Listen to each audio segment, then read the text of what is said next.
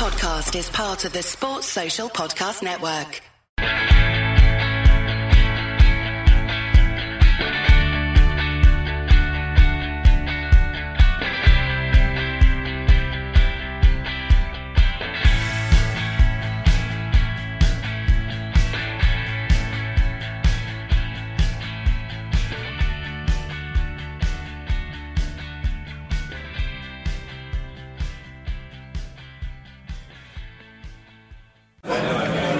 Right, so I'm with a good friend of mine, Nathan Thomas, who works for the Manchester United Foundation. Nathan, how are you? I'm very well, thank you, Dale. Good to see you in Manchester. Yeah, happy to be here. And if you're wondering about the background noise, we're sat in the Bishop's Blaze after having a drink. No alcohol. Oh, very boring today, isn't it, really? Yeah, get that one in. Lots of games, that's the problem. Too many games, too much booze. So, yeah, I'm taking the advantage of a bit of time off. And as well, Erik ten Hag makes it quite expensive to be a Manchester United fan, Nathan. You forget, don't you, like the amount of, like last season, we were out the cup very early doors. League Cup was September, I think, against West Ham. Obviously, Europe was Atletico in the last 16 or quarters. I can't remember last season. I think it was last Spanish team anyway. Yeah, so it was very early, and then this season just seems to be constant, and then. Like me and my brother who I go to games with, we've done quite well with the ways, although we're now getting a lot of stick from friends because we try and justify ourselves that the games that we've got in the ballot have been some of the tougher games, but obviously some of the tougher games have been absolutely smashed. So trying to think, I've got Arsenal, obviously, lost Anfield.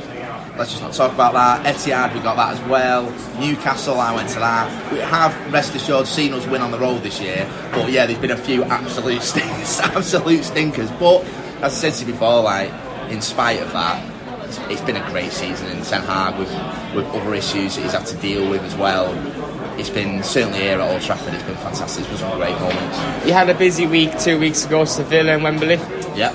Highs and lows of football. Absolutely, yeah. I think I always say, like, it does help if you get again, that was another one I forgot about Seville, that you can add that to the list that I mentioned before. Yes. But yeah, it's not so bad when you're in a beautiful Spanish city when you get a paste in, but it was, it just shows you, doesn't it? You can go from one day and you're really down after that, and then a couple of days later and you're bouncing, knowing that you're going into an FA Cup final, which obviously is exciting, incredibly daunting prospects given the opponents in that one. But you look at the start of the season and you think back to where we were. I think that's where we were at the start of the season, but certainly after those first two games, and you're looking and you're thinking, wow, what would class as a success in this season? And I don't even know what I was thinking at the time, but if you'd have offered us top four, which we're looking good for, a trophy, the potential of another, we were in for another trophy up until last week. Yeah. Given this is year one of what Ten Hag wants to do, hats off to the guy. He's been, overall been really hats off, ball is best. Exactly. Don't want to see it. Say no hats. Get that flat cap off, Eric.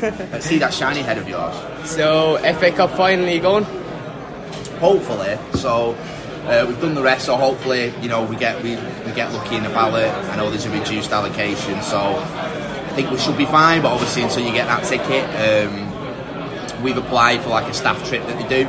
As a kind of a backup, so obviously this would have to be the first time that I decided to book a train down to the cup. I do the bus normally, so I thought, you know what, given it's all the clubs coming from Manchester, both clubs coming from Manchester, I thought let's get a train, let's stay over. As you would. Like day after, it's like trains are striking. It's like brilliant. So I don't quite know what travel arrangements will be at the moment. Probably a bus. Well, yeah. I'm toying with driving down and thinking whether if we're staying over, I might drive down. We'll see. But yeah, it's going to be one where I remember like the 2011 semi-final. It's just like an awful day generally, and obviously it was particularly bad for us winning. But there's got a blue in the office at United, believe it or not. And he was like, it's like we won, but it was awful when we won. It was just a horrible day in general. So whether that will have changed slightly, because at the time, obviously, City, they hadn't won anything at that point or won anything in the modern era, and a bit of a chip on the shoulder. Things have changed massively since then. But I still think it will be. It'll be pretty tense around Wembley on that day. But hopefully, it's the Archie's red again come the end of it. I was just thinking about it though. Getting a train down from Manchester, it would be tense. Yeah. Well, somebody mentioned to me the other day about the idea of whether the police have pushed for this strike on that day. Yeah. To avoid, because I guess if you're all coming down on a bus, they can at least separate service stations and stuff. They can at least control it.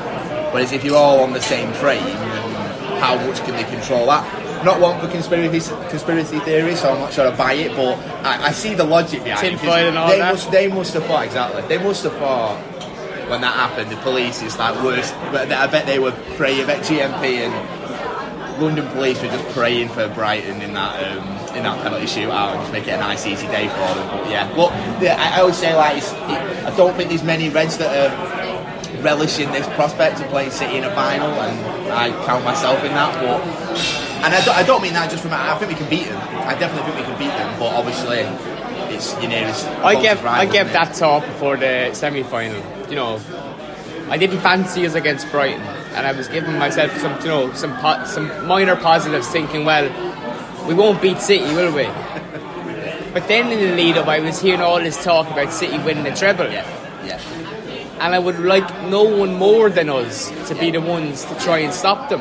Because I'd hate to be sat there on the FA Cup final day and not being United or being Brighton and thinking, fuck, these guys are on for a treble. Yeah, 100%. But with us doing it, or trying to do it, if they get to that treble point, I'm a little bit more relaxed than it would be with Brighton.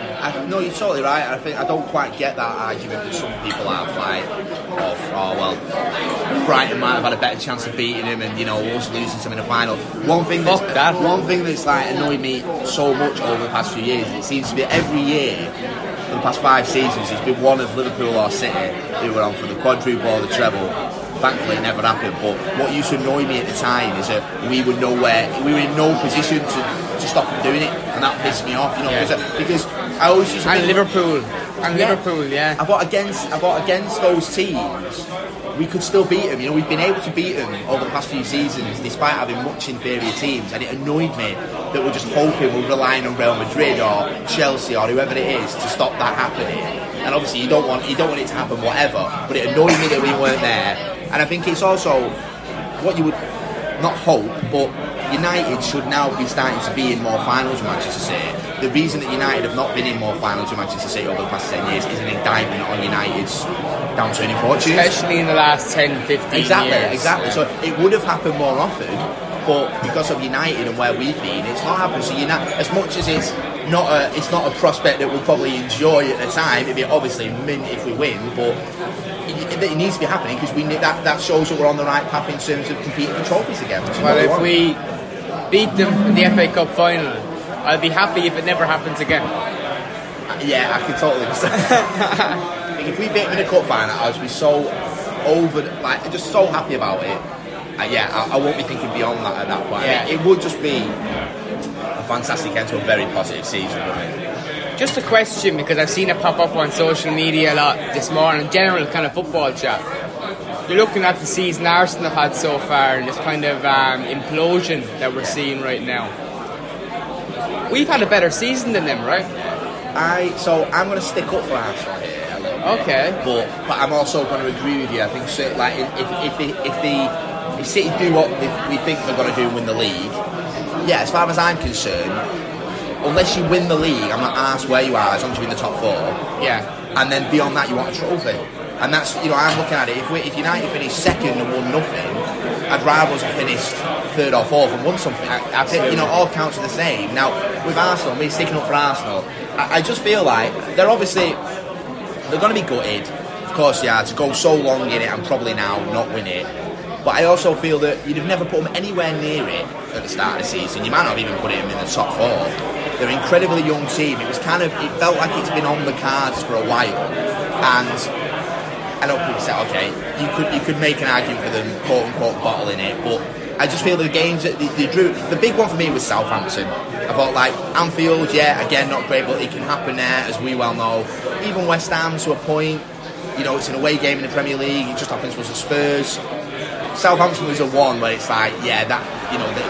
they've lost it there and they should be doing better. But they're a really young team and they've gone toe to toe with Man City until April. No, you're right, and I think something we spoke about before we started recording about this season with United and Ten Hag and the job he's done.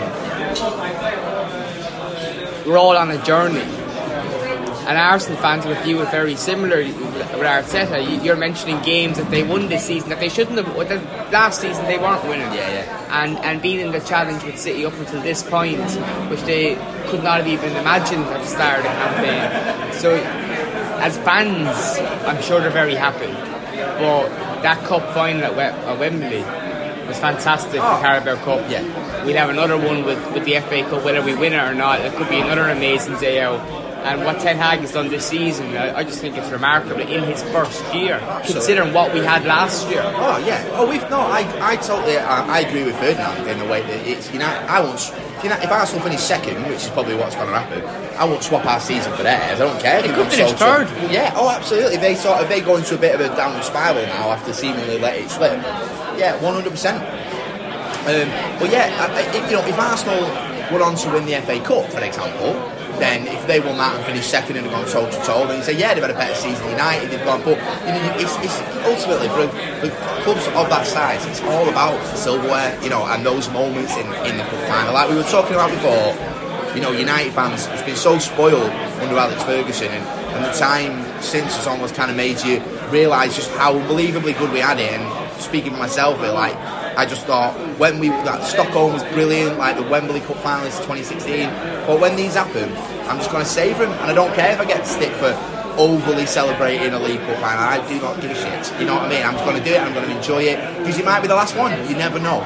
So it is all about that. So I've been unless United are winning the league, as long as we're in the top four, I don't really care whether we're second, third, or fourth. And I guess it goes back to Ollie and him not winning the Europa League and how that was kind of almost the final nail in the coffin for him. And it's important, so Ten Hag came in, I think people would have given this first year without a trophy. Had we not won one and got top four, people would have been happy with that. But I think to have that kind of off his back now, going into a second season, we can really build. Yeah, definitely. It certainly helps, doesn't it? Because you're right, I think started this podcast by talking about what were our expectations at the start of this year, and I think before the first two games you're thinking maybe slightly optimistically top four and a trophy. After the first two games you're still thinking that is the absolute best we can do, but it's probably not going to happen.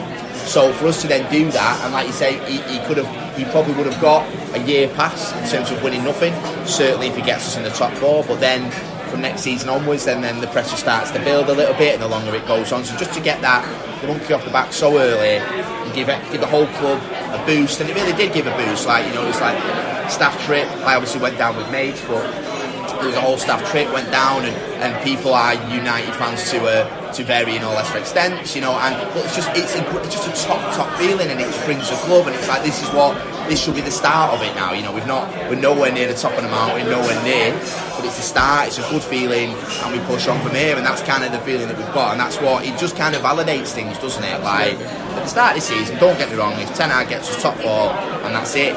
It's a decent enough start, given what he took over in the summer. But to get a trophy and then to hopefully get us another one, fantastic. Be up in the clouds in 3 years' time. Well, no, look, it's been a long enough 10 years for me to still be incredibly cautious. I think listeners may well have got the gist that I am very much glass half full, but I'm still, kind of United. I think at the start of this year there was lots of United are back talk, which has happened quite a few times, and we've very much not been back. We're not back until we're winning Premier Leagues and Champions Leagues. That's where United need to be. But there's definitely room for some real optimism, and hopefully that continues over the next few weeks and months. Absolutely. So onto your work at the foundation. Tell us what you do. So I work in the media and communications team at the foundation. I've been there now it's coming up to 3 years. So for those that don't know, so Manchester United Foundation, you may have heard of it, you may have seen it in programmes, on the website, if you look on the club website or wherever it might be. But we're a youth charity that works in and around primarily Greater Manchester, and we were set up in 2007, and the idea behind it, and it's a romantic ideal, but I think it really works, is it's a tribute, it's to mark the 50 years since the Rugby Babes, the title winning team, to set up a charity that works primarily with young people, and young people in areas of Greater Manchester with higher levels of deprivation, to ensure that those kids in those areas are given an opportunity to succeed. And that's not just in sport, that is in whether it's academic, whether it is sport, whatever it is that may be, but it's kids that might normally slip through the net, for want of a better expression. And the way we work, we do it in a number of ways. We have 30 plus, I think it's 33 now, partner high schools around Greater Manchester. We also now work in partnership with Worcester University in Northern Ireland. We have a partner school in Carlisle and one in London. And in each of those schools we have a hub officer, so they work for us, but to all intents and purposes they're a member of staff. They're walking around in a Man United tracksuit, and the idea is to work with kids on a one-to-one basis and in group sessions to sort of support them along the way with kind of leadership and mentoring, additional work, just to help those that might normally kind of not get that additional help. Get that support. Exactly. Yeah. So, and then beyond that, we're obviously able to offer them some fantastic enrichment opportunities, whether it's volunteering work at the club. Even the work throughout COVID, I spoke to John Shields on this podcast, and some of the stuff that we did or spoke about with the money raised over COVID was fantastic. Amazing. I think what people probably don't realise, and I include myself in that, that how in the first, this would have been in 2020, Christmas 2020 when I first started, and as part of that activation that you talk about, where we provided like 80,000 meals to schools around Greater Manchester, we went out over Christmas to dish these out in certain areas. So I went to one of our schools in Wythenshawe, and there were so many people that were queuing for these food parcels, and in Wythenshawe, you're a stone's throw from places like Wilmslow and Stile in Cheshire, very affluent, very wealthy areas, and yet you've still got people here who are needing additional just to get basic food in the cupboard, and it highlights that there's a real disparity between in terms of wealth, in terms of opportunity for certain people, depending on where you live and where you're brought up, and that's not right. And that is what we look to kind of channel the ethos of Manchester United, which is investing in young people, investing in the area to just support people, basically. Yeah, I think knowing you down the years, someone that I would describe as being very passionate about United, and now I can kind of get a greater insight into kind of why it's not just based on the football, but your work, and doing that kind of work and seeing the people you were helping, it must fill you with pride. Oh, 100%. Like yesterday, we run a BTEC sport course in conjunction with Eccles College. So this is for kids who may be looking to go into coaching or sport in a different way, not necessarily at an elite level. And obviously next week the club are unveiling the statue of Jimmy Murphy in the back of the Stretford end. So we had Jimmy Murphy Jr., his son, come in to deliver a workshop to these kids to tell them about his dad and the importance of his dad. And a lot of these kids had maybe heard Jimmy Murphy's name, maybe they'd never heard of him at all. But what I said to the kids before Jimmy Jr. spoke to them, was that they are there as a kind of an indirect legacy of what Jimmy Murphy and what Man United stands for, which is giving young people an opportunity, whether that's, your Gary Nevilles, Ryan Giggs, Paul Scholes of this world, or just a normal kid in Manchester who wants to make his way and wants to achieve something. And those kids kind of went away, and I think they felt quite inspired by the association of it. So I feel there's a really sort of snug link between what United has done for many years. Obviously we have this very proud academy record, but what the foundation does is it takes that attitude and that passion out into the community, and we have people who will start at maybe a primary school that has a foundation officer there, and in some instances they then end up working for us 10-15 years later. So as a local Red, as someone who's kind of passionate about the history of Man United, to tie that all together, I really enjoy doing it, and I think blowing our own trumpet for a second, I think we do some really good work. We really do. Nathan, pleasure to have you on the podcast. How can people follow you on social media? So if you want to follow me, I'm Nathan L. Thomas. I think that is my handle. The foundation on Twitter is @MU_foundation. People, no matter where you are in the world, if you wanted to check us out, you can look at mufoundation.org. You can fundraise for us if you so wish. That would be amazing. Of course, ultimately we are a charity, so we rely on the donations of generous people, generous Reds, generous people from around the world. So you can contact me, you can contact the foundation on how you can help out in many different ways. But if you want to, do not hesitate to get in touch. Thanks again, Nathan. Pleasure, mate. Sports Social Podcast Network.